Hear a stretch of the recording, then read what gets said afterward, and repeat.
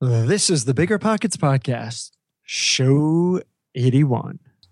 You're listening to Bigger Pockets Radio, simplifying real estate for investors large and small. If you're here looking to learn about real estate investing without all the hype, you're in the right place. Stay tuned and be sure to join the millions of others who have benefited from BiggerPockets.com, your home for real estate investing online. What's going on, everybody? This is Josh Dorkin, host of the Bigger Pockets Podcast, here with my co-host, the man, the myth. It's Brandon Turner. Hey, what's up? What's up, Brandon? How are you? I'm good. Hey, I got a serious question for you. Very serious. Oh yeah? Yeah, what's up? Yeah. What is your favorite movie? My favorite movie. Ooh, that's a tough one because it's fresh in my mind. I'm going to say Shawshank Redemption. Oh, okay. That's a good movie. But yeah, that's one of them. How about you? That Thing You Do, Tom Hanks movie from... Oh, stop. I love that movie. Is that really your favorite That is my movie? all-time favorite movie. I learned to play drums because of that movie. Actually says a lot about you. Okay. It's all starting to make sense now, man. It's all starting to make sense. I was destined to be a rock star, and somehow I ended up here. I had faith in you, and it just keeps dropping. Awesome, man. Well, that is a good question. I'm glad you asked it. Thanks. And, people want to know, so that's why, Yeah. All right, enough about us. Let's get on to the interview. Yeah, let's do it. All right, guys. So today we have a really, really great show. Today we actually have a follow-up from our show 77. Today's show is with Michael Quarles, and we want to have him back because we didn't quite have enough time to delve into all the topics that we wanted to delve into last time, and those topics are on the subject of marketing. And we'll get into that in a second. But before we do, let's get into today's quick tip.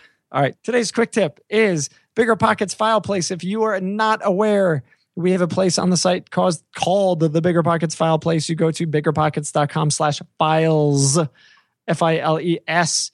And there you can find all sorts of files. You can find spreadsheets and forms and agreements. And ultimately, it's your peers sharing documents that they've put together to help them with their business, and they're putting it out there to share with you.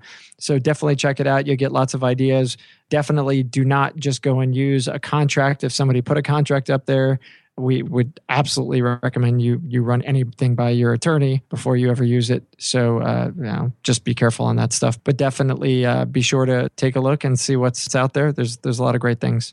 Cool. All right. And yeah, by the way, if you're a regular free Bigger Pockets member, you can download 3 a week. If you're a plus, you can download 5 a week. And if you're a pro member, you can download as many as you want. And that is our pro benefit of the week. So check it out. Upgrade to pro, biggerpockets.com/pro, and you can download unlimited files every single week. So with that, let's bring in Michael. You want to introduce him?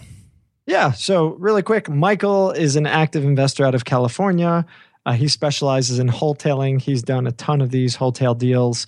It's kind of a cool strategy. Again, we talked about it back in show 77, so definitely check that out. He's also the owner of yellowletters.com.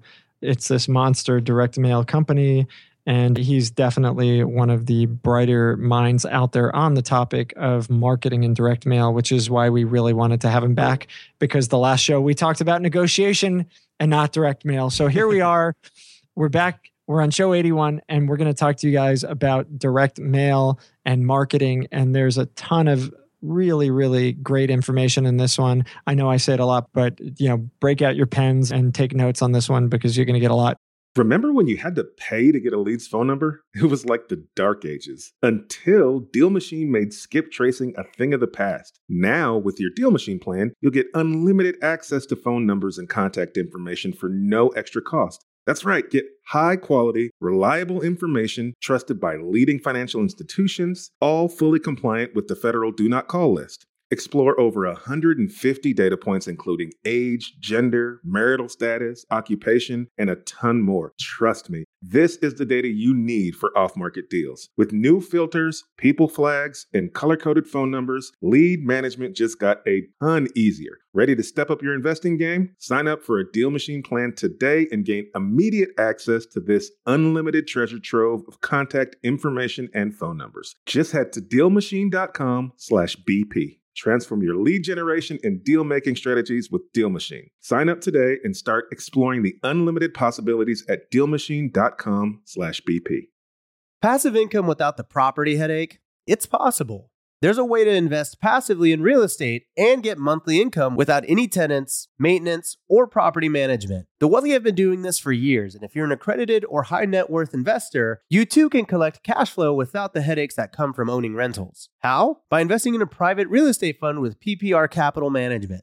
PPR's co-founder, Dave Van Horn, wrote the book on real estate note investing for BP. But he's not just investing in notes. Dave and his team also have an extensive background in commercial real estate. And with PPR Capital Management, they're strategically investing in both notes and commercial real estate nationwide. With over $500 million in assets under management, PPR has provided individuals with a steady source of truly passive income since 2007 without ever missing a payment. Check them out at investwithppr.com. Again, if you're looking to get monthly passive income from an experienced team with a strong track record, go to investwithppr.com today. This show is sponsored by Airbnb. Did you know that I turned one of my first homes into an Airbnb? It's true. And it even helped me get the extra income I needed to launch my real estate career. So if you want to try your hand at making even more income with your property, Airbnb is the place to be. Your home might be worth more than you think. Find out how much at airbnb.com/host. So with that, let's bring him in. All right, Michael, welcome back to the show. It's great to have you again. It is absolutely great to be here. If this is half as fun as the last one, I'm just going to go home after this and relax. Yeah, the last show was a lot of fun. People really like that. Definitely one of our most popular shows we've done. And because of that is why you're back so soon. I mean, usually we wait a year between people, but last time we had like this list of 50 questions that I wanted to ask you. Like I kind of wrote up this list and got to the end of our interview and we had done like 6 questions. And so we definitely want to explore more of those topics today, especially on the topic of marketing.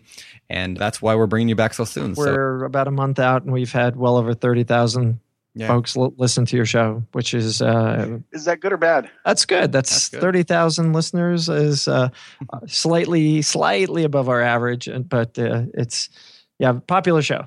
Yeah. So why don't we start with a recap? Because not everyone would have listened to the last show. So those people who haven't. And that was, by the way, show 77 of the Bigger Pockets podcast. And you could find that at biggerpockets.com/show77. Yeah. So definitely listen to that after you're done with this one if you haven't listened to that one yet. But those people who haven't heard that, why don't you give us like a 2-minute recap of like, how did you get started and what kind of investing do you do? I got started in real estate. Gosh, that's a long story for 2 minutes. Buying that piece of dirt and writing that bad check and doing what I didn't know I couldn't do, and which is why I could do it, because I didn't know I couldn't do it. What are you talking about, man? What's the recap of the last show? That's the most cryptic thing I've ever heard in my life. Yeah, but now it's going to make everyone want to go listen to that show. Yeah, it's true. So, it was absolutely not the way to start. And I think we spoke about that for an hour and a half. But at the same time, it's allowed me to invest in houses, and I flip houses. I don't rehab them. So I think, Josh, you coined the word on the show, hoteling. So I guess that would fit probably my marketing and my investment strategy of what I do with these properties. I'm not a passive income earner. I'm a massive income earner. And that's a tweetable topic right there. That's funny. Well, my ADD gets in the way for passive income. So I enjoy buying houses and selling them for the as-is value without doing anything with them. And I buy them at 60 to 50% off value and turn around and sell them at 100% of the value that they're at. That's cool. Gotcha. That's cool. Well, cool. Right So we talked about that a lot last time, which is a fascinating model. And but the whole idea behind, wholetailing, as they call it, the idea predicates you have to have a good deal. I mean, like you have to, because like if you're going to go out and fix up a house, you can buy a halfway decent deal and put your own labor into it and fix it up and make a little bit of money off of flipping. But if you're going to sell it without fixing it, that's a lot more tough. I don't see it as more tough, actually. I don't have to learn how to paint, and I don't have to learn how to put carpet in or tile in or where stuff is at Home Depot. Yep. I don't have to be there at 6:30 every morning, and I don't have to worry about if I have figured out my costs correctly because I'm not doing any of those items. And I don't know if you two have ever spent hours upon hours in Home Depot looking for a bolt or a screw or a paintbrush type or what have you. Josh, that is outstanding cool. I was just trying to Everybody, mimic you there. I was trying to just mimic put his you there. sunglasses on, his Ray-Bans. Wow, he did look like Vanilla Ice there for a second. I've got this horrible glare outside my window, and I'm trying to decide if that's the way to do it. So it's either Ray Charles or Vanilla Ice. Home Depot, yes. I've spent many an hour Absolutely. looking for. yeah, it's no fun. It's no fun. So when I look at the opportunity to have an opportunity, I always look at it, how do you get there? I mean, the phone doesn't ring by accident. It's not like they're wrong phone calls. Someone doesn't ring trying to call their aunt, and then all of a sudden they get you by mistake and have a house to sell. So we do all these things on purpose when we have that end goal in mind. And the prospect for a wholesale deal or a flip deal or a rehab deal or a hotel deal, they look the same. They all have to have an equity base. Yeah. So let's get to that, right? They all have to have an equity base. So in order to get an equity base, we've got to find a deal that's a quote distressed deal. And as you were saying, we've got to get the phone to ring. So how on earth do we get the phone to ring? And that's really the subject that we wanted to cover today with you. So I know that you're probably one of the folks that people on Bigger Pockets and probably elsewhere look up to as one of the one of the better marketers out there. So let's get into the topic of marketing. And I guess we'll start with kind of your bread and butter, at least what I believe to be your bread and butter, which is direct mail. So what is direct mail? Let's just start with that. In today's marketplace, I think direct mail is probably the number one marketing item that you can use. So we're taking something, a piece of paper, we're writing something on that piece of paper, we're putting a stamp on it, an address on it, and sending it through the U.S. Postal Service to someone. And we're hoping that someone has a desire to sell their house. We don't know if they are. I mean, if we had a list of the motivated sellers, we'd send out like 2 pieces of mail because we wouldn't need to buy any more houses than that. So we send them out mail and then they call us back. And inside of sending out that mail, there are various types of mail and messages that create a response that we want to have created. In my market, I only want to talk to people that can actually sell me a house. So if I send a letter out to someone who's maybe upside down or has marginal equity or just bought the house even though it's free and clear, it doesn't make any sense to have them to call me, which is why I don't like the bandit sign concept, because that's massive marketing or mass marketing, and you can't control who's calling you, where I can control who calls me with my direct mail, which is the beauty of direct mail, where if we looked at 07, 06, in that time period where a lot of sellers could call us and most everybody had an equity base, we didn't have to use as much direct mail. We could use some of the other things out there to get callers. The year that I did 200 deals, I think I spent $600,000 marketing that year. Whoa. Well, it's all relative. It is, I guess. It's just amazing to think so that. We knew that we were going to make $52,000 per deal. That was our goal, or 25%, whichever is greater. So at $204,000, it turned from $52,000 to more. Anything under $204,000, it turned from the 25% to the 52. So you take 200 times 52,000. What is that? And your market, in your marketing should it should start out somewhere between 8 to 12%. Depending on what you're wanting to achieve and what your goals are, it could get up to 20 to 22%. Hey, Michael, really quick. So you're talking 8 to 10 or up to 22% of what? Well, of your spend. So if I spend $1, I should get $8 or $12 back. Got it. And eventually I know I'm going to get $20 to $22 back. So you're saying for every dollar spent, and specifically on marketing? On marketing, right. Okay. On marketing. And marketing, it looks like a lot of different things. Right. I mean, most people don't realize we are marketing. I mean, we are media here. And a lot of people don't use themselves as a marketing tool, but it's one of the best marketing tools that are out there. I mean, if someone asked me today, I have $500 and I want to get started in real estate investing, what do I do? Do I send out a postcard? Do I send out a yellow letter? Do I send out a zip letter? Do I get a bandit sign? What do I do? And my goal for them would be, over the next 30 days, write down everybody that you know who lives in your market that can influence that market. So they have a house or they know someone that has a house. Write down their name, their phone number. If you have their email address or their physical address, great. When you get that list done, divide that list by 22, because we only want to work during normal work hours. A lot of investors think they have to work all the time, and they don't. This is a business just like any other business, and we have 22 days a month you should work. Take that list, divide it by 22, So now if you have 220 people on your list, you have 10 people a day that know you, can actually say hello to you, that you can call on the phone and say, Josh, hi, this is Michael. Just want you to know, after long and careful consideration, I've decided to be a real estate investor.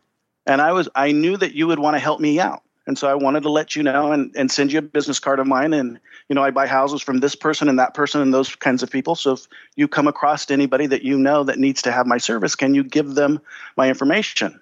And if someone were to do that, and that's free, all you have to do is buy 1,000 business cards or more. They would never need another marketing piece. They wouldn't need yellow letters. They wouldn't need bandit signs. They wouldn't need TV, radio, newspaper, anything else.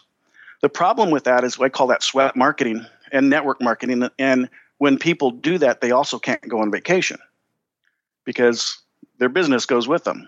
But in the beginning, if you only have $500, I think everybody should start doing that. But, they're embarrassed as well. They can't tell mom and dad that they're going to do something else, or wife that they're going to do something else, or their boss that they want to take on this other adventure or venture because maybe they sold Amway or life insurance or Tupperware or whatever it was, and they failed at that.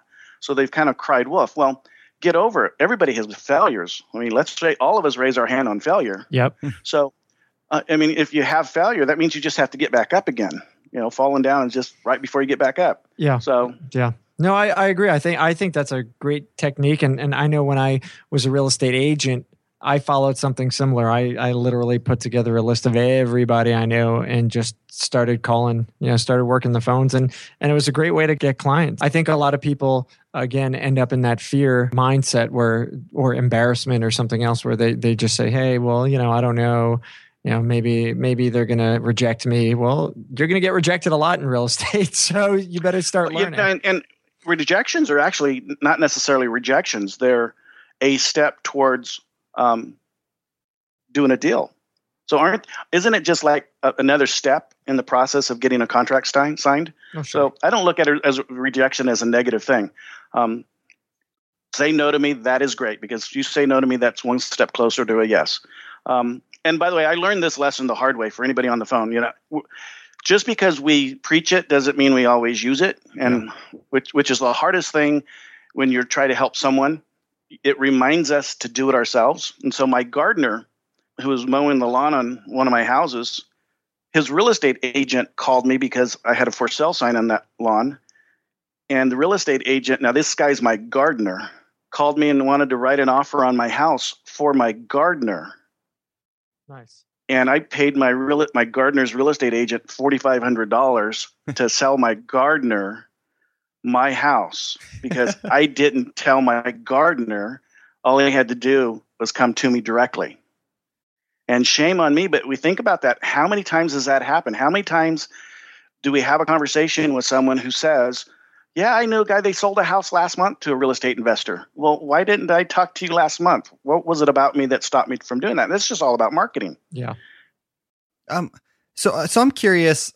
I mean, I think that's a really good point. I don't want to just move on, but I do have something that you said earlier. And I love the gardener story. I think that's fantastic. And it's true. I think we have to remember to talk to everybody. Talk to everybody, because you don't know who's investing and you don't know who that next sale is going to go to and the next deal is going to be with. So I love that. Well, and I can definitely identify with what you were saying about the, maybe you sold Amway in the past, or maybe you did. I mean, I never sold Amway, but like the idea of I'm a dreamer. Is that the right word? Like an entrepreneur, maybe, whatever. I like business ideas. So when I told my parents back when I was 21 that I was going to be a real estate investor, they thought I was, crazy, or just, grabbed a random get rich quick scheme book or late night TV thing. And it was almost embarrassing, right? They just thought, oh, it's just Brandon, another one of his goofy ideas. So I can definitely identify with that quite a bit. And everybody has those. And I always tell people, when those naysayers, or those people that you're afraid to tell,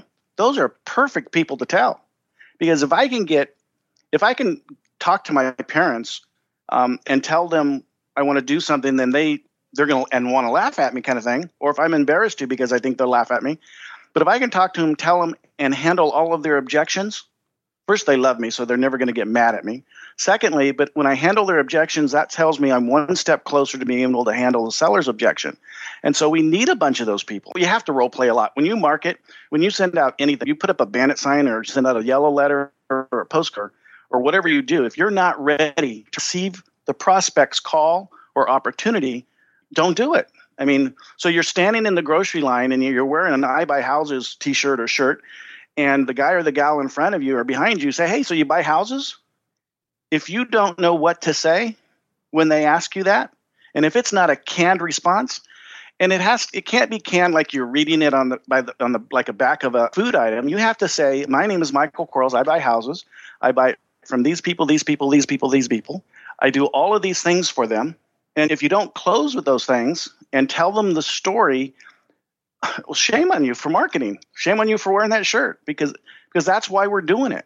You know, it's funny. I wrote a post about that exact thing the other day on the Bigger Pockets blog. It was called "How to Write the Perfect Elevator Pitch in Under 10 Minutes." And whether or not like my strategy for writing a pitch is exactly what everyone should do. I mean, people come up with their own ways. But my point with the article was that for like 5 years, that exactly was what happened to me. I mean, people would say, "So what do you do?" And I mean, this is what I would say. I'd be like, I invest in real estate. What do you do?" I mean, that was my thing, right? Like that was my pitch. That was how like I explained what I did in life.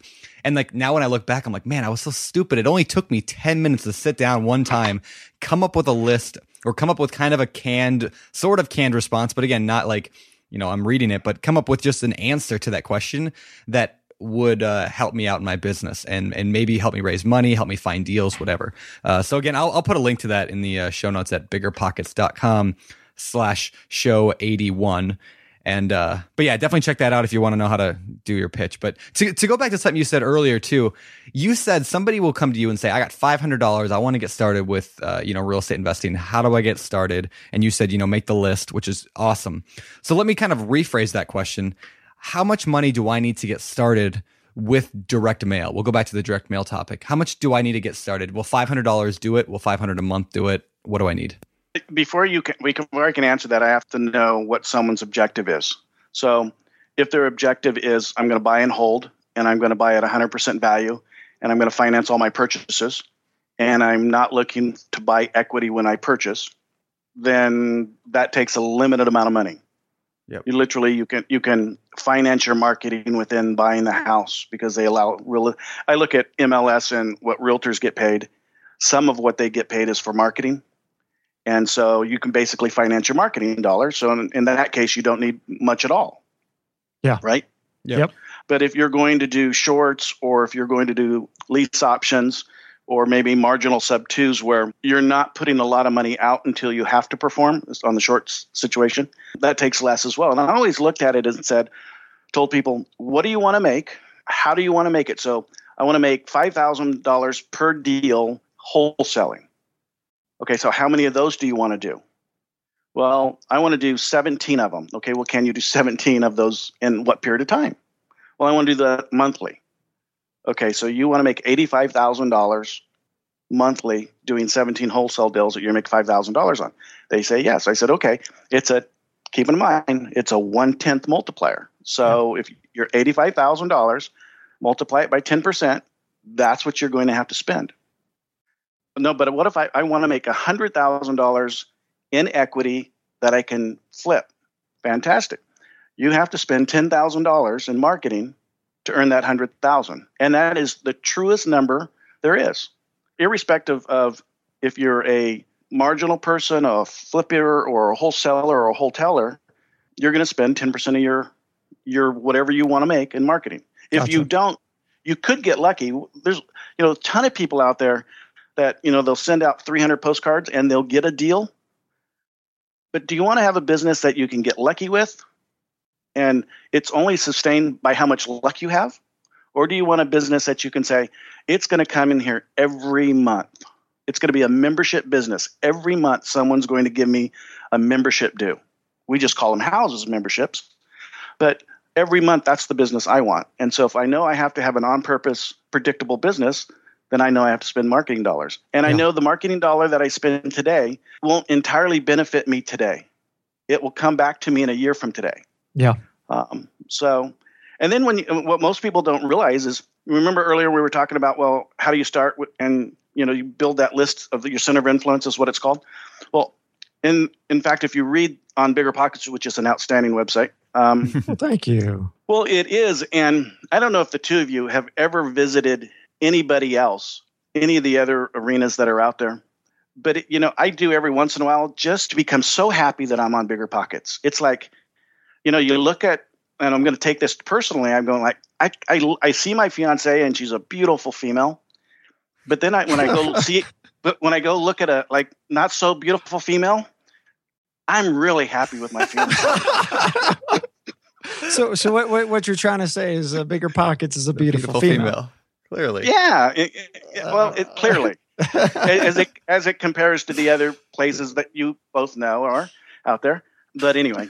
Gotcha. Well, so I wanted to, sorry to cut you off. I wanted to kind of dig back on the 10% a little bit. Yeah. I think one of the things that I see and have seen over the years is you get these new guys and they think, they think that they can start doing deals with very little money, which they can do. And we've talked about ways that you can kind of do it. And then when they hear about the cost of marketing, they scoff and freak out. And, I experienced that as well when I was an agent, where new agents would come in and they say, well, I don't have the money to be an agent. How am I supposed to do this? And they don't want to do the legwork. They don't want to do the sweat equity stuff. And so they're stuck in this position where, well, how the heck are they going to get any business? And they, of course, are the, I don't know what the failure rate is on agents, but it's extremely high. At least I would guesstimate. And I think the same applies to investors as well for the same purpose. I think there's an unrealistic expectation of the amount of either sweat equity or cost that it takes to really start finding really, really great deals, depending upon where you are, right? So if you're in an area, we talked about people in Milwaukee. Well, you can just look on the MLS and you're going to find great deals. But you're in Bakersfield, right, Michael? Yeah. Right. So, in Southern California, mid-California, deals aren't falling off the MLS. You actually have to work to get those deals. And the work is either money or sweat. And so I always try and tell people you have to have a good expectation. And, we'll have people who'll say, hey, I want to start today. And say, oh, cool. Well, how much money do you have? They're like, oh, I have nothing. I'm like, well, why don't you get a job? Start building up you could certainly go the creative route, and that's a valid way to go, but why not get an actual job, start building up reserves so that you've at least got cash in the bank, whether it's for marketing, for flipping, for anything else, just to have something. I always, if I can go back to your statement of the attrition rate for real estate agents, because it is large. You rarely see that second year or third year agent. Right. But once they become one, those are the successful ones. So if you can last 18, 24 months as a real estate agent, if you haven't fallen off because of lack of funds, then by that time you've learned what you didn't know. Yeah. So you can start learning what you don't know, what you've learned now, what you don't know. Oh man, you're confusing us again.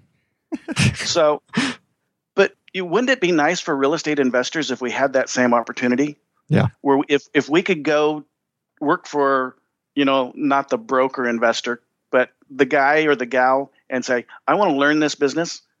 I just want to learn it. I just want to be around like-minded people. I want to learn. I want to learn what contracts are about. I want to learn, well, why you sit at the up desk, or what do you say to somebody, but we don't have that in our industry. Right. I mean, we have all the people that call themselves mentors and gurus and those kinds of things. You're talking about real mentors. You're talking about actual mentors, not the salespeople who label themselves mentors. Yeah. But that was a real advantage for me in the middle of my career when I did go get my real estate license, and I sat at the desk and I watched the people filling up their coffee cups and hanging out at the donut box, and I was asking myself, why aren't these people going to work? But they were at work. That was the problem. They were at work, but they weren't going to work.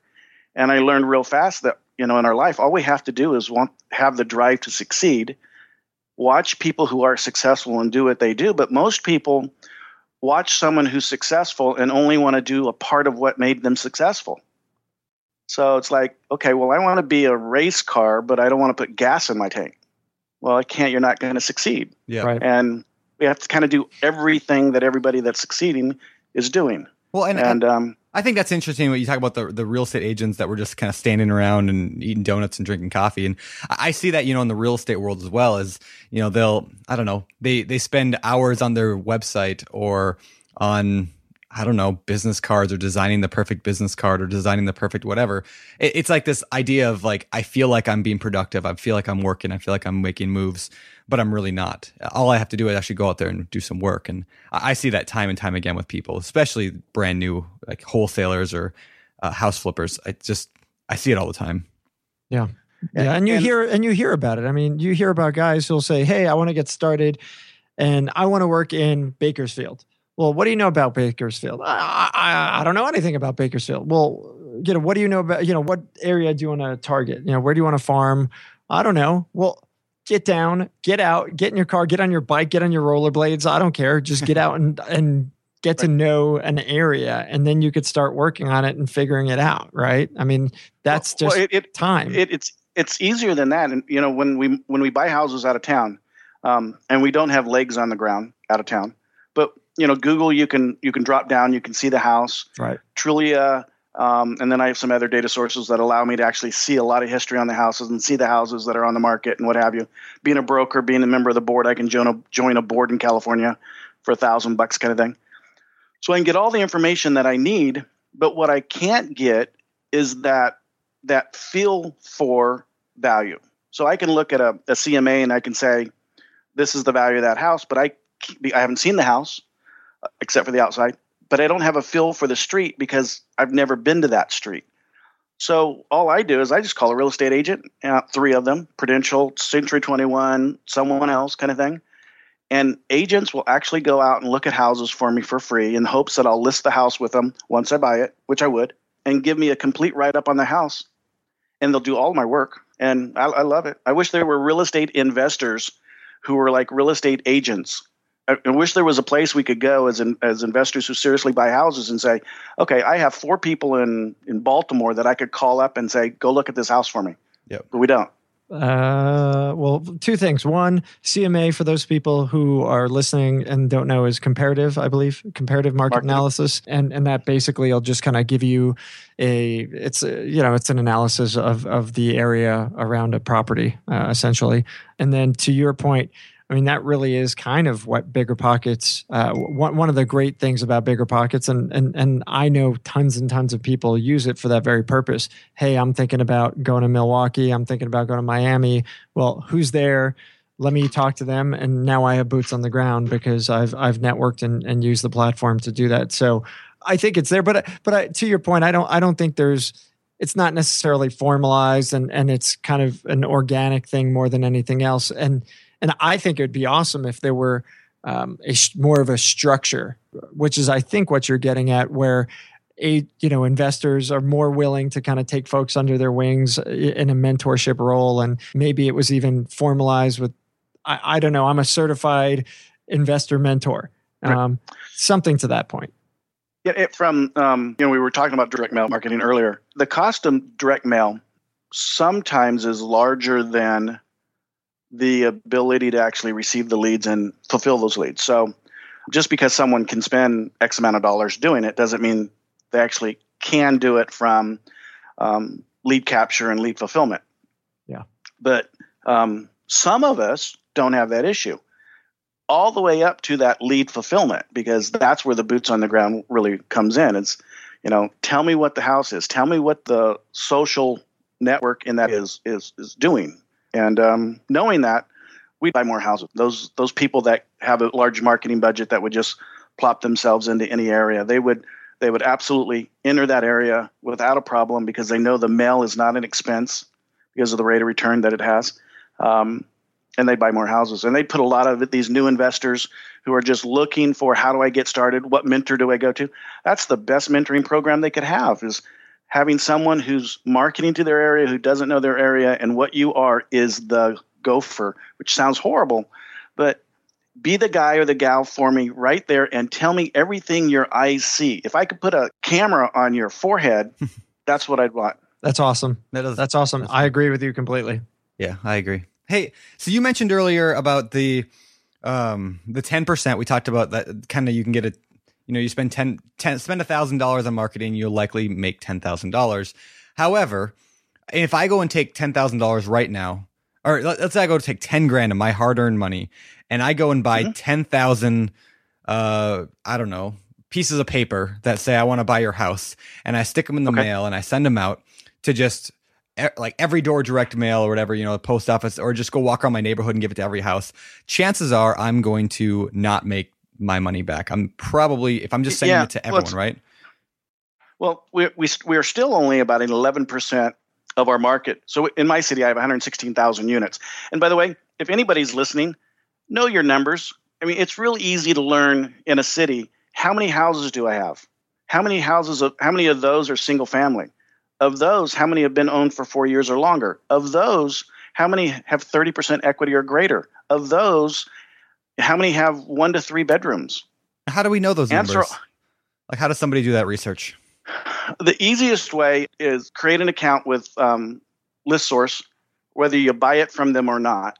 Once you create an account, which is pretty easy, you can actually go in and play with the data. You can't see the actual result, like the address and the name, but they'll give you the counts.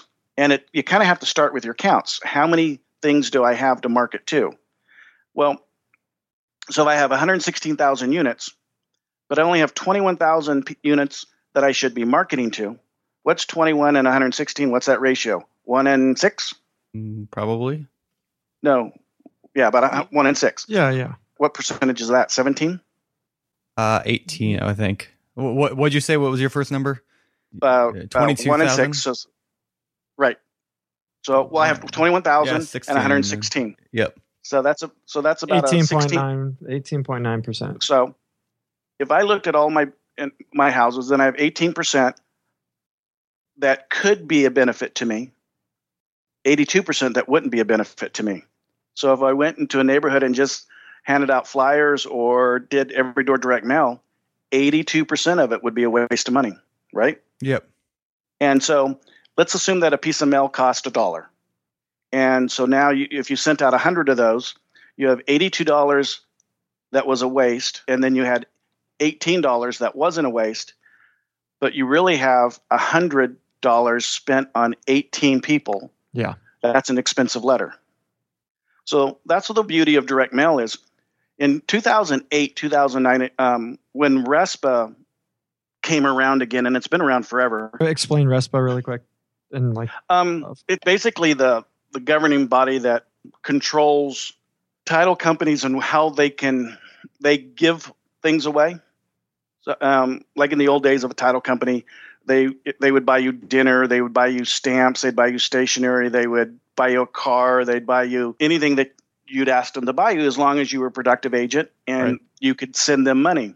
What they determined is because the seller and the buyer are the two people that are actually paying for the costs of escrow and title and all that kind of good stuff, RESPA came in and says, well, you can only give limited things to these people for free because trying to entice them to do business with you, because it's not them that's actually paying the cost of what you're selling.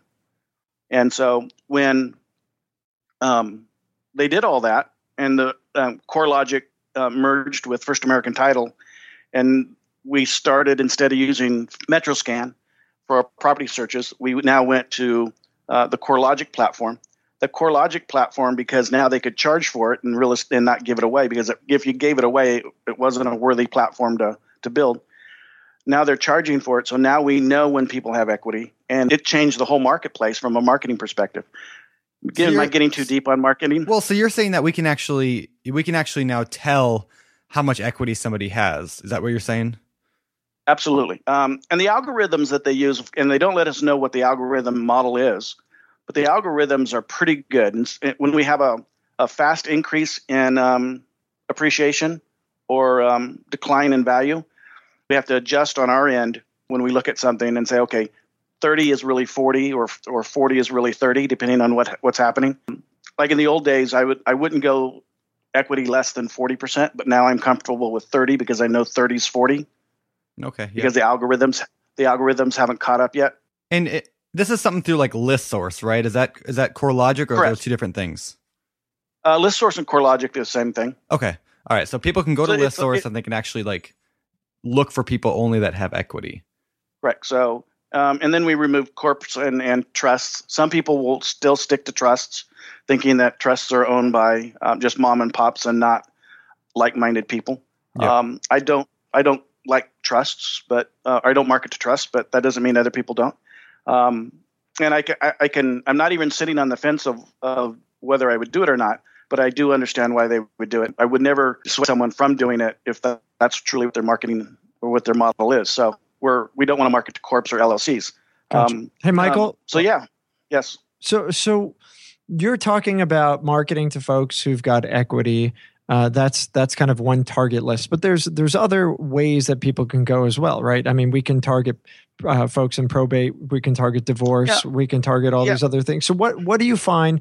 Go ahead. I think the question that's coming is what is the best prospect groups out there, right?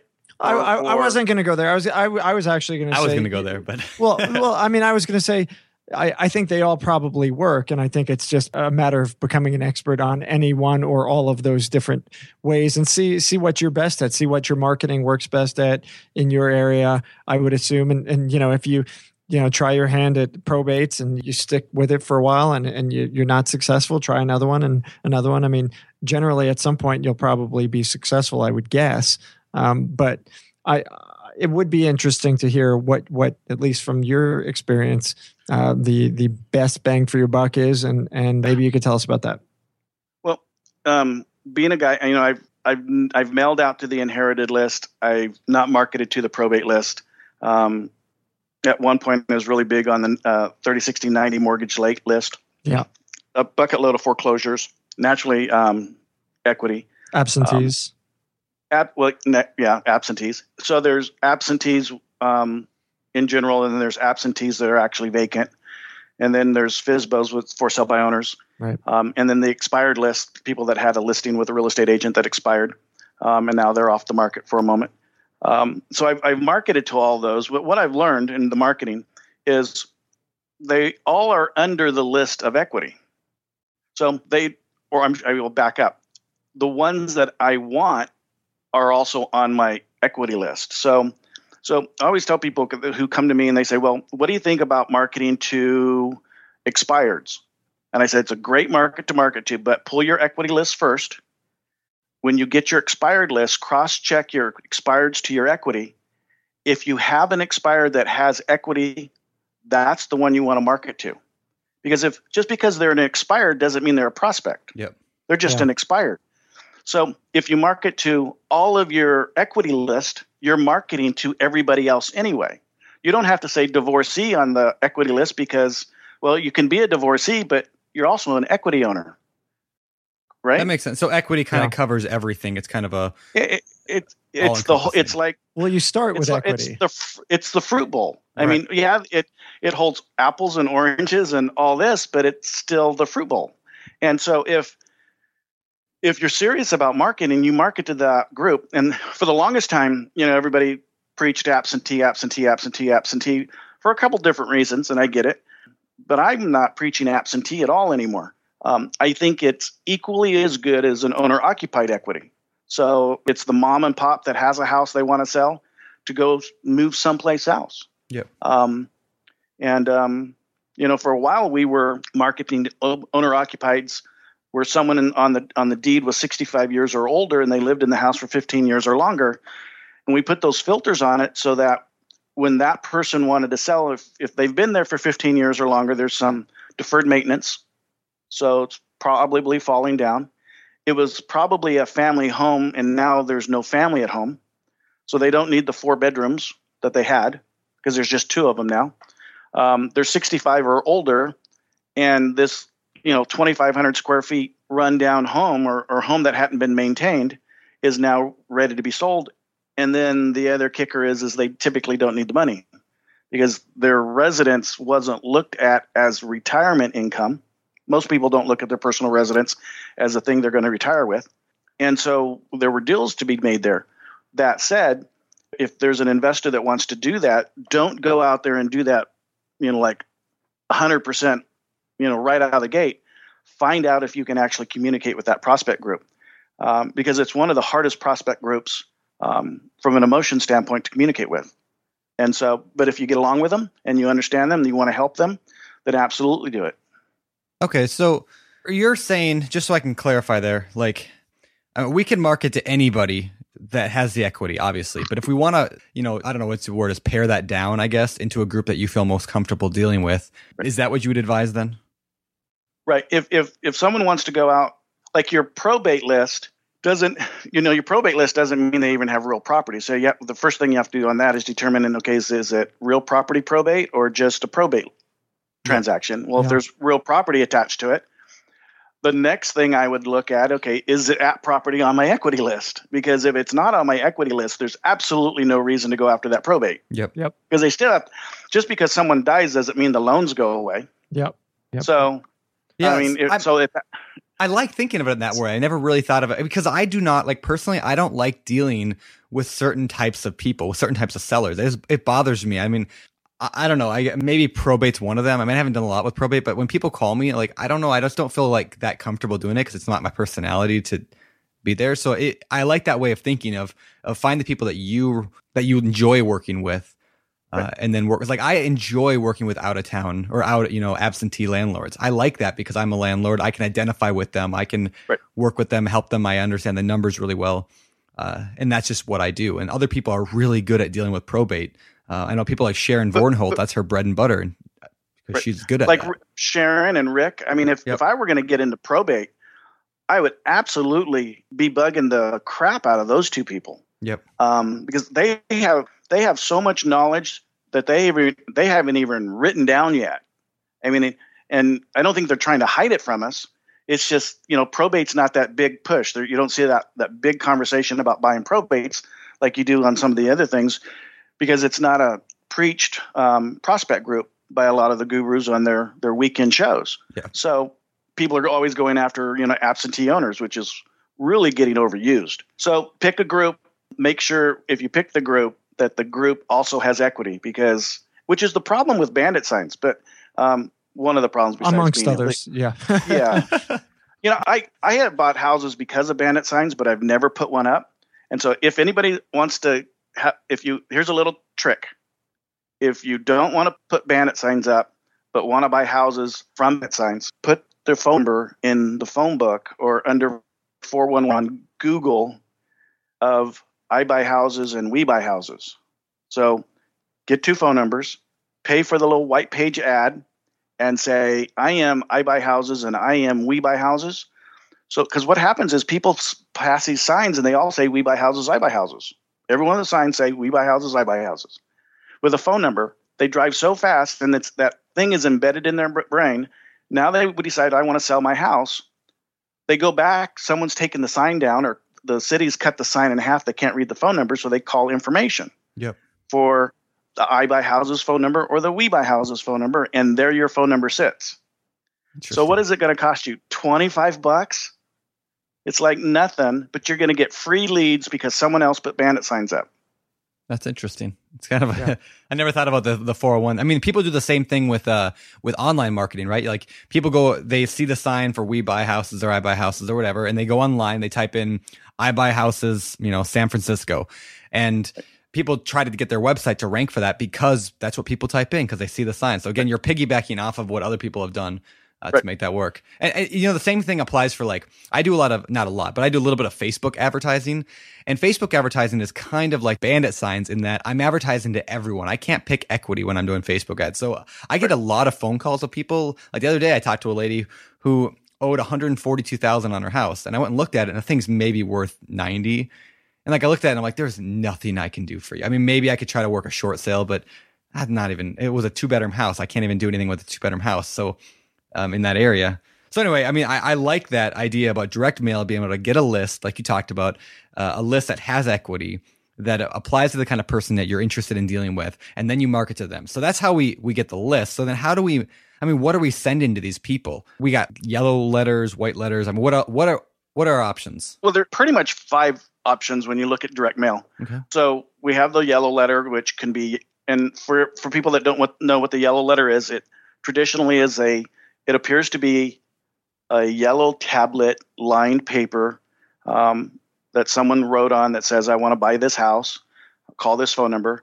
It appears as though you've pulled it out of the yellow pad tablet, folded in 4s, and put it in an invitation envelope, with a handwritten address on the front and a return address on the back, typically tucked into the back flap so you don't lick the envelope and seal it. Stamp on it and send it in its mail. What it appears to the person receiving it is coming from like grandma or Aunt Jane or someone that they know because it's in an invitation envelope. It's cute, it's friendly, and it is going to piss the people off sometimes. But it's what it does. I mean, and that is actually the power of the letter, because although it's pissing some people off, it's making some people happy. Yeah. So you have both emotions at play. And so the yellow letter is a great thing to send out. I would always send it out in any marketing campaign I was going to do. And then there are zip letters where if you've ever gotten a traffic ticket or like a corporate check coming from a large company, it'll be inside of this perforated envelope that you have to tear open, and then the check's at the bottom, kind of thing. Yep. Or the summons is at the bottom, or the traffic ticket's at the bottom. Those get open. They're great because it looks like it's important enough to get open, and then you can tell the story. And then you have the postcard, and the postcards in our industry, where most industries like realtor industries, they'll do a lot of pictorial postcards. They'll put their picture on it, and they'll put some industry statistics on it, and then they're going to put some sort of other picture on it. So we call those pictorials. And then you have text postcards, which is really geared to what we do in life from an investor strategy, where we can talk to the prospect. And strangely enough, the market for text postcards, and a text postcard is literally just written format. It's just on a yellow piece of paper, and sometimes they're on white, sometimes they're on blue, sometimes they're on pink, sometimes on green, sometimes on orange, mostly on yellow. And the reason for the yellow and the reason that the text postcard came about is it appears to be like a notice from the post office. Like you have a package or something. Those are all your little yellow postcard kinds of things. And so those get noticed because the worst thing about a small postcard is they're 4 by 5.5, which is a lot smaller than a lot of other things that's coming in the mail. And so we're playing off the color as a color associates to something that's important, being a post office notice. Yep. But what's strange about the postcards right now that's happening is the industry has a tendency to move sideways and up and down quite a bit.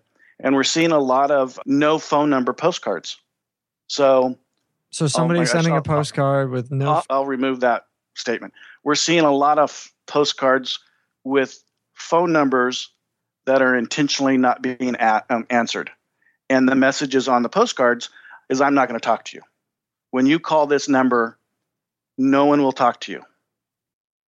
And the people that are sending them out are getting really great results on it. And it's a phenomenon. It's hard for me to understand and wrap my brain around. However, I try to wrap my brain around anything that's working. So there's a reason, by the way, it works is because we're building such energy into this mystical thing that's going to happen when you call this phone number, because we're telling them, call this phone number. You have a recorded message about your home. Okay. Yeah. We're not even saying on the postcard, we want to buy your house, which is what most postcards say. We're just saying we have an important message about your house. Please call. And then they filter out through the voicemail of this long voicemail of why they wanted you to call them. And then what drops out of that is an opportunity. But what stays in that funnel is the ways of contacting all those people, because all those people were on your prospect list, right? Yeah. Yep. So now you might have a bucket load of something else that you can market to. I don't know. So you're saying like people call that to get the recorded number, and then now you have their phone number, and you can follow up with them. Is that what you mean? Correct. And then some marketer are taking that phone number and then doing some SMS stuff and hitting them. Where if a postcard costs 36 cents, a text message costs probably a tenth of a penny, kind of thing.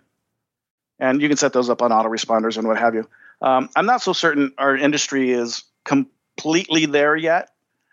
However, they are using a cell phone when they call, so they probably understand text messaging. Yeah. And then the fifth piece of mail is a professional letter, which typically has logos on it. It's that normal looking, not invoice looking, but normal looking letter from an attorney kind of thing, or someone important. And those have their place for certain prospects. Like if I was going to do probate marketing, and it's one of the stages in my short sale marketing that I would do, but they don't have their place in all prospect groups. Like I wouldn't necessarily send one as my first line of marketing to an equity list. It would be one of my later pieces. And I'm a firm believer that we should be mixing up our messages to all the prospect groups. I was just going to ask you that. Should we be sending because I'm assuming if one of these worked industry standard for everyone, then we wouldn't have 5, we'd have 1. But because there's 5, different ones work for different people at different times. So you're suggesting to send a variety? Yeah, it's bigger than that. There was a question post on Bigger Pockets, that outstanding website we go to.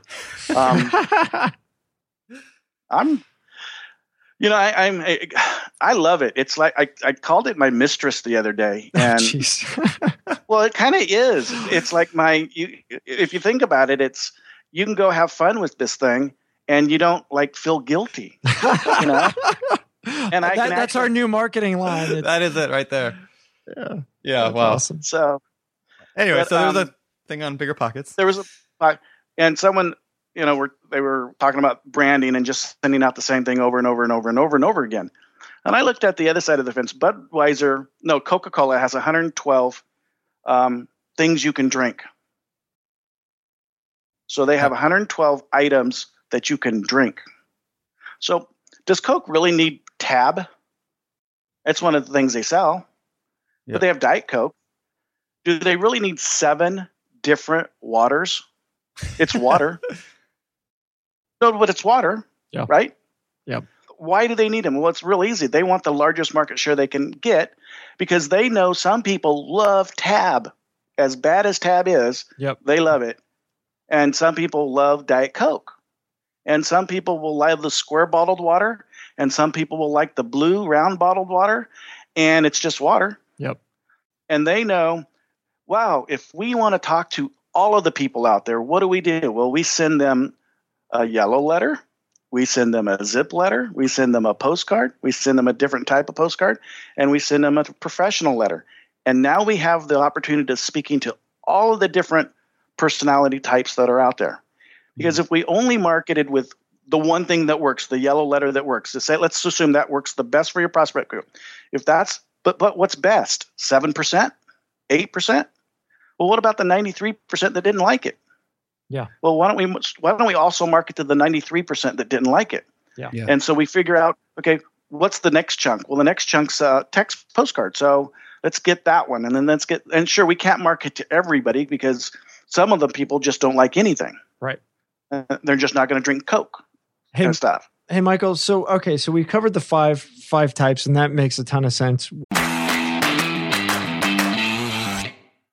This show is sponsored by Airbnb. Did you know that a long time ago, before I ever started my real estate business, I turned one of my first primary residences into an Airbnb? And that's the extra income that I needed from Airbnb that gave me the confidence to go out and work for myself and eventually quit my 9-to-5 job. And now I have dozens of Airbnbs all over the country. I've even partnered up with the old David Green on a recent property in Scottsdale to take our portfolio to the next level. And of course, we host it on Airbnb. But you don't need to be a full-time real estate investor to start on Airbnb. As a matter of fact, I was self-managing 10 properties while working my 9-to-5 job, so I know anybody can do it. Think about it this way. You're looking for extra income and going on a vacation. Wouldn't it be great to rent out your space and let your property pay for itself while you're gone? I did this one time. I pitched my wife and my roommate, because we were house hacking, on the idea of renting out our home, and it paid for all of our expenses on a trip to Mexico City. So go and give it a try. It might just change your life, just like it did mine. And I really do mean that. Your home might be worth more than you think. Find out how much at airbnb.com/host.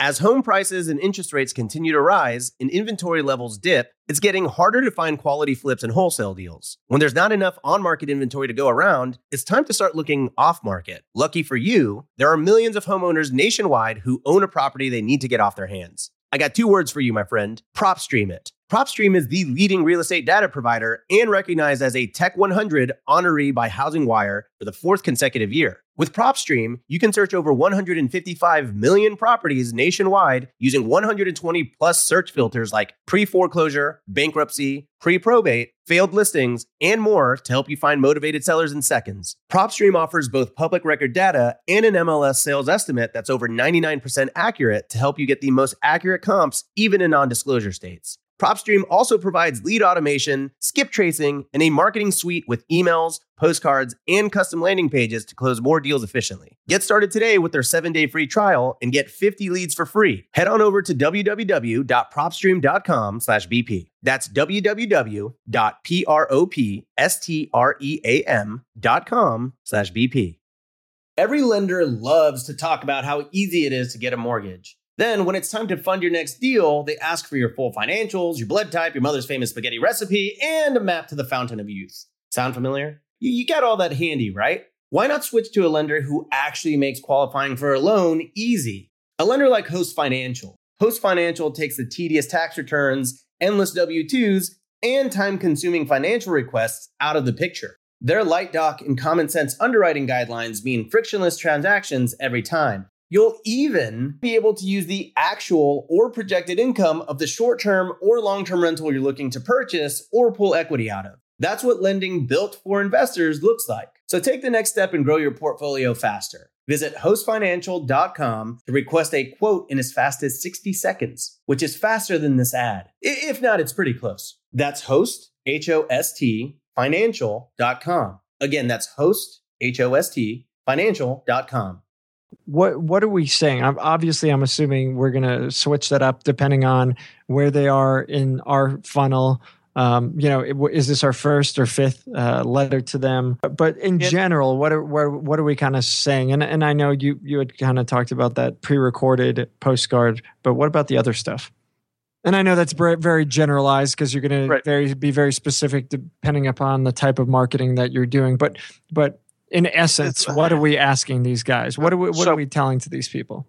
And I've only done millions and millions of pieces of direct mail, so I only know what I know. Okay. What are you trying to say? You know more than us? No, but I only know this answer from the perspective of doing millions and millions and millions of pieces of mail. Right. I don't know it from the perspective of doing 1,000 pieces of mail. Right.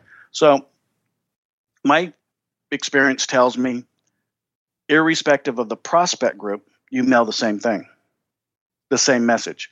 Because our message is, I want to buy your house. Now, in a yellow letter, we keep it very simple, very to the point, very directed. We don't brag about our corporate or LLC statuses. We don't brag about that we're going to buy it in a trust. We don't tell them how we're going to buy it. We don't talk about sub-2 or lease options, any of those things. We say, I want to buy your house at this address, call this phone number. We can get a little bit more creative and add that I'm an investor looking to buy a house in your market, or my wife and I are looking to buy another rental in your market. But what we don't want to do on the yellow letter is make it so long that it loses the prospect in the first or second paragraph.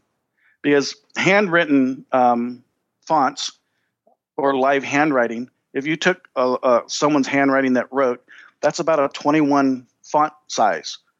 Well, we type it at 10 to 12 font size, so we can only say about half of what we could say, so it has to be pretty short, or we just run off the paper. That makes sense. Speaking of fonts, you mentioned font handwriting. Is that what people do? I mean, how does that work versus handwriting versus typing a font? In the old days, we would take a piece of white paper, we would handwrite the letter, leave a space for the address, because I think the address, adding the address in the letter is more important than the name of the person in the letter. So I can say, hello, neighbor. I want to buy your house at 123 Apple Street, and the 123 Apple Street's better than Dear John. Okay. But if I can do both, I want to do both. And then, so we'd write this letter out and whatever pen we want to use. And we'd make a copy of it. We'd then copy it on line paper. And then someone would come back that wrote the letter, and they'd write in the John and the 123 Apple Street. And it would truly look like it was entirely handwritten. And then I think it was Apple that came along with all of their fonting ability and what have you, and created some great things. And now we have the ability to create our own fonts. And from our perspective, we've created 8 or 9 of them. And so we can really take now someone's handwriting and make the letter look really handwritten, but it's all fonted. Then we have the opportunity to say, okay, do we want a font address on the envelope or a handwritten address on the envelope? And I've done some tracking and determination, and okay, is it worth spending the extra money to have someone handwrite something or just font it all out? And it is not worth writing something on the envelope over just fonting it all out. Yes, you're going to get a better open rate, but are you not going to get a better close rate based upon the expense? So if let's call it a quarter to have someone write an envelope out, if I could take that on 1,000 letters, that $250 I would have saved, and put more marketing out on the street, I now have more opportunity on the street to buy more houses. Because what we're doing is when we buy a house, our cab costs are so large, which makes our profit so large, that it far exceeds the cost of going that other route. So when you run the numbers like that, it makes sense. I'm not sure if that was your question or not. That's all right. Yeah, that makes sense. Yeah. Yeah. No, it's fine. I just want to know dive more on the font thing. But yeah, we have probably like, I don't know, 10 more questions, like specifically on direct mail that we want to fire at you real quick. Because these are really good questions that I want to get to, but we're never going to have time. So I'm going to fire these at you, and let's do these ones like in fire round sequence sort of thing. Yeah, fair enough. So, all right. Ready? Here's the first one. All right. What are the top mistakes people make with direct mail? Not answering their phone or having an answering system set up. Okay. I like it. And then the right next to that one is not being prepared for either the lack of calls or the abundance of calls. Because a lot of people, because they just want to do something, they want to be busy, but they don't look at the end perspective, what the end goal, what's it going to produce? When you send out 14,000 letters, are you prepared for all of these calls? Yep. No. Yeah. Or if you only send out 50 letters, are you prepared for that? One. Yeah. Yep. Yeah. Yeah. No, that makes I think sense. that's great. It definitely makes sense. And I think I think it's great. I mean, that this stuff is gold right here. All right. How many times should you repeat a direct mail sequence before you see results? And to kind of clarify that a little bit, I wonder if you could tell us through your data and your experience, for a deal, for the average person who's closing deals, is it the first piece of mail that results in a closed deal? Is it the third, the fifth, the seventh, or is that just really going to vary so much? It varies a lot. Because what happens with direct mail is if an investor starts marketing into an area that's being marketed already, then their first letter isn't the prospect's first letter. Yeah. And so they're piggybacking on someone else's marketing, which is great. So we see a lot of, in a bigger, larger area, we see a lot of benefit to someone who can jump in and start doing transactions on their first and second mail piece. But if someone's in a small area where they don't have their peer group marketing with them, then they're going to be, that 2 to 8 sequence kind of thing. And there was a day I was sending out 16 letters within a 30-day period. I would get to an average of 9 before I could pull them off my mail piece, my mailing sequence, because we did something with them. So wait, so you're saying you did 16 pieces in 30 days? Like you mailed them like every other day? We wouldn't do that today, but that's been part of my history. Wow. Today I'm mailing, I call it my 17 cycle. If I have an address, and this is important for people to understand, you have an address, so how long should you market to that address? You market to that address until they sell to somebody else, or they no longer qualify to be on your list, and you determine if they're still qualified on your list every 6 months. So you pull your list in January 1st, and then July 1st, you repull your list. But in the meantime, during that 6-month period, you've sent them 8.5 pieces of mail. And over the next 12 months, if they're still on your list, you're going to send another 8.5 pieces of mail. So you're going to be a 17 schedule on your marketing. So every 3 weeks. It used to be, before we had this influx of appreciation or selling, about a 6-week cycle, but now it's a 3-week cycle. We should be moving when our market's moving. So as the market gets hotter and hotter and hotter, and it is, we should be marketing more often. And then as it cools back down again, going backwards, we should never go over 90 days a product. And some people look at their marketing budget. One of you asked earlier, $10,000. What would they do with it? Well, when you look at a marketing budget, you look at a 90-day period of time. What can you do over the 90-day period of time? So if you have $1,000, you really only have $333 a month to market with. And then you have to be satisfied. Then you have to be satisfied that month 1, that could produce you 10 times that amount. Month 2, it could produce you 20 times that amount. Or month 3, it could produce you 30 times that amount, where you wouldn't have gotten anything the previous month. So we should always look at that, but then keep going. So it's not like you do 3 pieces of mail and stop. You keep going and going and going and going and going. And then every 6 months, you repull your list. And if they're still on the list, then you hit them again. Yeah. Because some will have sold to somebody else, which is why we redo the list. Yep. There's at that rate, because in most markets right now, they're turning inventory about 25%. And the lists are expensive. The mail pieces are expensive. The mail pieces start being more expensive than the list towards that 6 months. So you just get a new one. That makes sense. Makes sense. So, what would you, I guess, suggest for people? Because we talked about piggybacking off other folks who might already be marketing.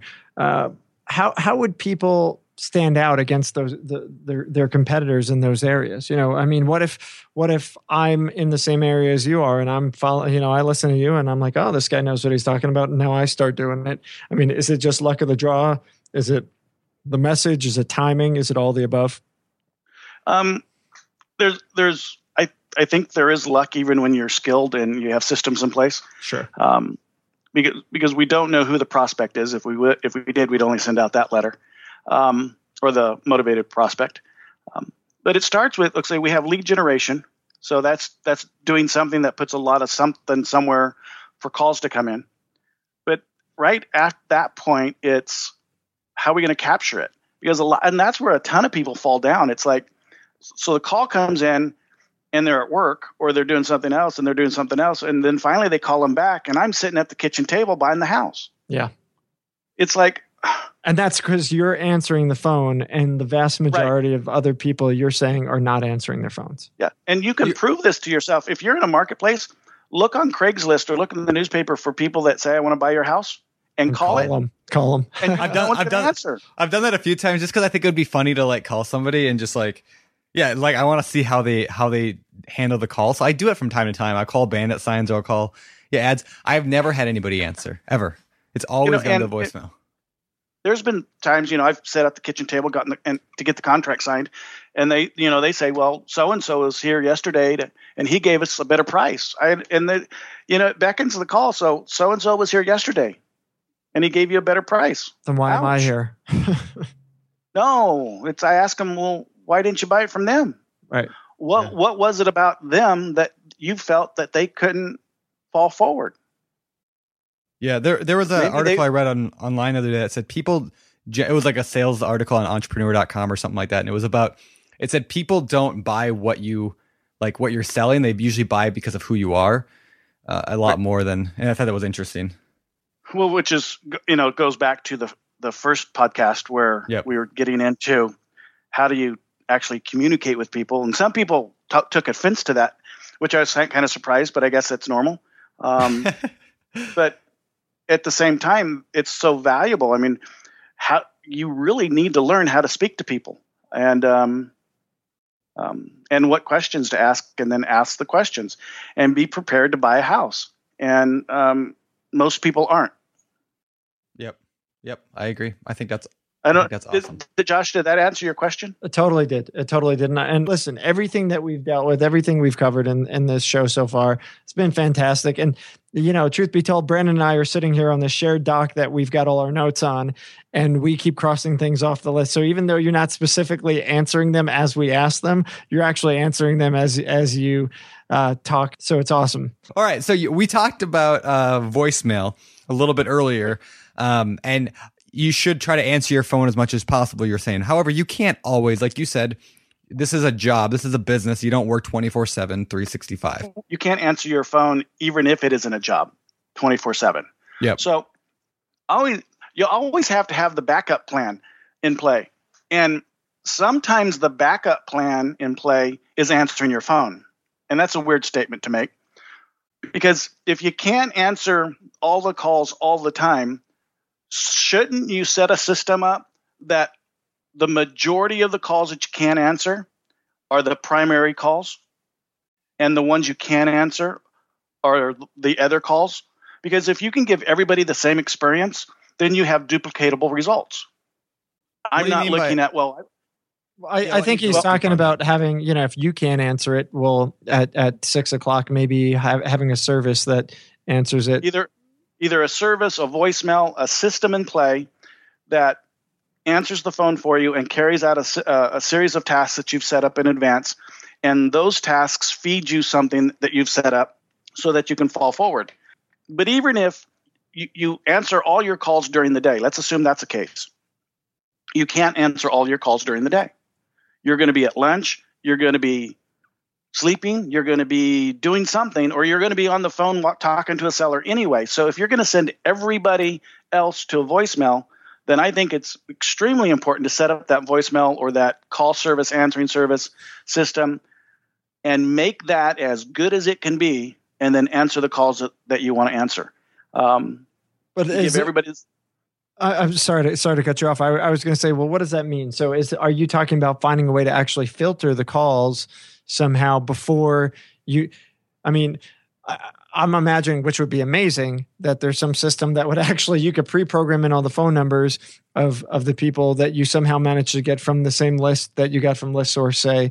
And now when that call comes in, it's distressed seller A that's got X amount of equity, and then it flashes and you're like, oh, well, this call, he barely had equity. I'll let it go to voicemail. I mean, it'd be amazing if that were possible. Yeah, it would be amazing if that were possible. Yeah.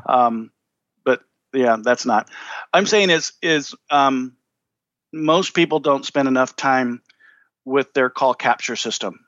Okay. And as equal amount of time that it takes to set up that marketing program, you should set up your call capture system. Gotcha. Because you can't market. I mean, you can't talk to everybody at the same time. And if you can't, then what's the best experience you can give them? And I think it really just depends on what your budget is. You can go to Pat Live or a company like that and have them answer. They absolutely have their negatives. You can go to a voicemail and either do a really sweet, innocent, fast voicemail, which has its negatives. You can do a long, drawn out, why I want to buy your house voicemail, which has its negatives.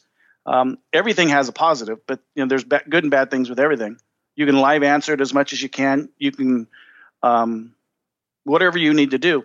I choose in my business because I think buying houses where you make $50,000 is pretty good. That I choose to have staff members who sit there and they're paid to sit there between 8 and 5 and answer my phone, and they're running off of scripts. They're doing the work that needs to be done with the call that comes in. And then at that point, we can take it from there and actually go and find out if we have an opportunity. But I also know they're going to miss calls. So the calls that they miss, they go to a voicemail system that has a short message that the person can leave, comes right back to those attendants, and they're told to call those people back within 15 minutes of that call coming in, because we know that person's fresh. Yep. And then following up and set an appointment. So assuming they answer the 5 questions right. So, and then on weekends, everything goes to voicemail because we don't work weekends. And I know some investors, that's the only time that they can work. So if that's the time that they can work, then they work weekends. I've always wanted an investment business that I wasn't a slave to my business. And that kind of seems like slave business. Hey, Michael. So it's great. Good information. We're wrapping this thing up. We really have one last question for you, and I think a lot of people can relate to this particular one. And I think this explains why a lot of people don't answer their phones. Okay. What would you suggest for a newbie who's trying to overcome the fear of answering their phone? How to actually go ahead and do it? That first phone call is petrifying for a lot of people. And so, what advice do you have for the newbies who are listening about, how to prepare for that call, maybe, or what to say, or what to have at the ready for that first phone call? I've always said that you should have a script, and you should have the scripts on you, whatever script you want to use. And we use a short one, we use a long one, and over my years of doing this, we have 3 or 4 different scripts. But learn it, and how do you learn it? I think you memorize it, saying it really fast 10 times in the morning to yourself, and then 10 times at night to yourself. You'll learn it. You try to memorize it, but it still needs to be your voice, your tonality, your way of speaking, because you need to be able to ask questions without looking at something. And that fear is a great thing. We either have fear of being successful, or we have fear of not being successful. So you have to ask yourself, what am I afraid of? Am I afraid that I'm not going to be successful, or am I afraid of being successful? And if it's so you play on that and you go, okay, it's not, okay, my fear is just fear because I don't know how to do something, but I want to be rich. Well, get over it and just, answer the phone, go practice, find something to practice with. Call strangers, go call, 312-555-1212 and ask someone to, if they had a house for sale. And, they're going to say all kinds of things to you and hang up on you and call you an idiot and all these words and then pick up the phone and do it again. Yeah. Practice on people who don't matter to you, so that when calls that you've spent money on come in that do matter to you, then you can talk to them. It's great advice. These people have spent so much energy, mind energy, money energy, time energy to get to where they are at. And man, not being prepared is crazy. Yeah, that's awesome. I think that's a great way to end this thing. That's great. Yeah. All right, Mike. Well, listen, we really, really, really, really appreciate the time. We're going to skip the fire round. We're going to skip the famous 4. We've done those, and we've done them within the last month, so I don't really see any point. But this has been fantastic. We've covered a ton of content, a ton of material, and we really, really appreciate you giving us the time. We also obviously appreciate you spending time with your mistress, that is Bigger Pockets, of course. And anybody listening who has questions about marketing, direct marketing, Michael's always amazing. He's always one of the guys who'll jump in and help out. So, feel free to do that, guys, on the forums or obviously on the show notes at biggerpockets.com/show81. Last thing, Michael, before we kick you out of here, where can people find more about you? And you do have a company that does this stuff, that does marketing. So feel free to give a quick little plug here. We didn't cover marketing hardly at all. And shame on me for getting so long-winded, because I'm passionate about it. So if anybody wants to really learn about marketing, all they got to do is call me. I told everybody last time to call Norma, and she now has a dartboard and a picture of me on a wall and darts. And so I have holes in my face from Norma throwing darts at me. So call the office, ask for me. They'll probably set you up a time to actually talk with me. I'll spend an hour and a half, 2 hours. I will absolutely set up a marketing program for you that you can fall forward with. And I'll absolutely be honest with them. If I don't think they should do direct mail, I will tell them don't do direct mail. Or if they shouldn't do yellow letters and do a postcard, do a postcard. Because I'm not in it for my success. I'm already successful. I'm in it for their success. Yeah. And cool. Let's make them successful. So just call yellowletters.com, that I wasn't supposed to say. And, or maybe I was. Well, no, you can say it. You can say it now. We just, we don't want the show to be a big old yellowletters.com. There you go. Check it out, guys. Yellowletters.com. Michael, thanks so much for your time. And we'll see you around on the site. See you around on the site. All right. Thanks, Michael. Guys. All right, guys. That was show 81 of the Bigger Pockets podcast with Michael Quarles. I'm sure you guys noticed there was not a famous four, and we specifically did that because we'd already done it just a few weeks earlier, and we didn't see the value of regurgitating said information to you. Otherwise, that was great, Brandon. I mean, I was certainly impressed with the amount of information that Michael had to share, and as I always am, he's fantastic on the forums. Yeah. What I like about Michael a lot is that he goes deeper than just the how-to, right? It's not just do this, send this letter, here's why you send it. Like Michael always goes deeper into like, what does it actually mean? Because a lot of times just telling people you need to send this XYZ out doesn't always work. Everybody's got a different scenario. So I love that he kind of shares the background of why we do things and how to do them, starting from nothing. So great. Yeah.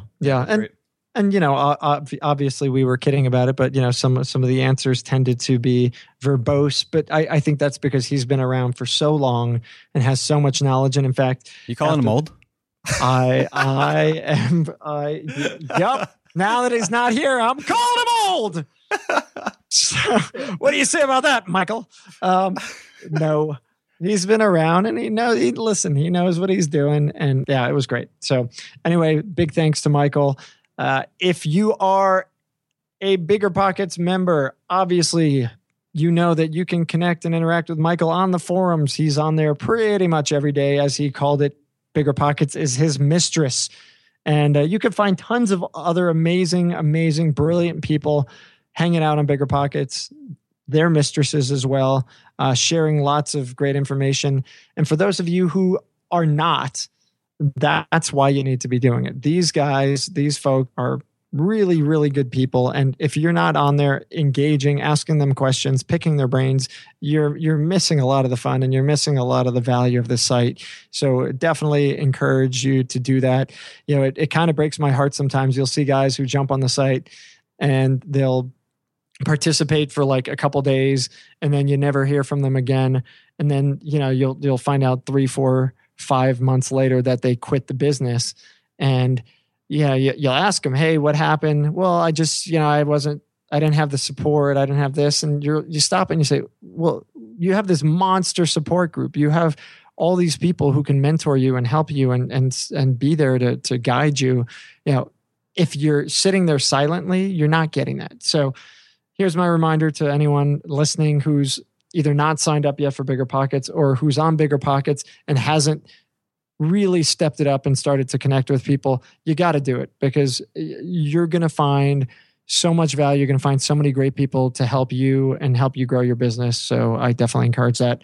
Sorry to go on and on, but I'm really passionate about this. And it's so exciting watching people's businesses grow because of their participation on our platform.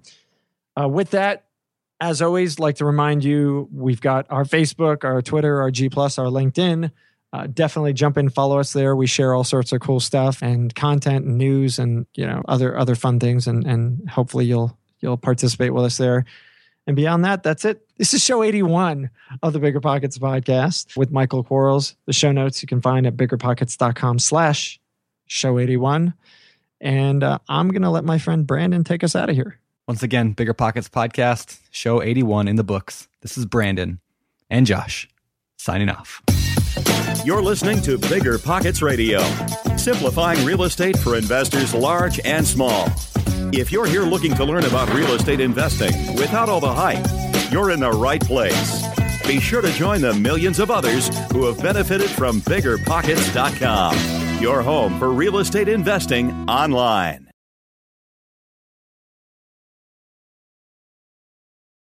The market is changing, and finding your way can be tricky. Rates shift, headlines whirl, but your goal hasn't changed. You want financial freedom. And the best investors know it's not about timing the market, it's about time in the market. If you're ready to get into the real estate investing game or take your game to the next level, finding an investor-friendly agent is your next step. With Bigger Pockets Agent Finder, you can find the right agent in minutes. Just head to biggerpockets.com/deals and enter a few details about what and where you want to buy, and bam! Instantly match with an investor-friendly agent who fits the bill. These local market experts can help you navigate the neighborhoods, analyze the numbers, and take action with confidence once and for all. This free resource is only available at biggerpockets.com/deals. Get an agent, get get the deal and get closer to financial freedom at biggerpockets.com/deals. That's biggerpockets.com/deals to find your investor-friendly agent today. The content of this podcast is for informational purposes only. Past performance is not indicative of future results, and all host and participant opinions are their own. Investment in any asset, real estate included, involves risk. Use your best judgment and consult with qualified advisors before investing. Only risk capital you can afford to lose. BiggerPockets LLC disclaims all liability for direct, indirect, consequential, or other damages arising from reliance upon information presented in this podcast.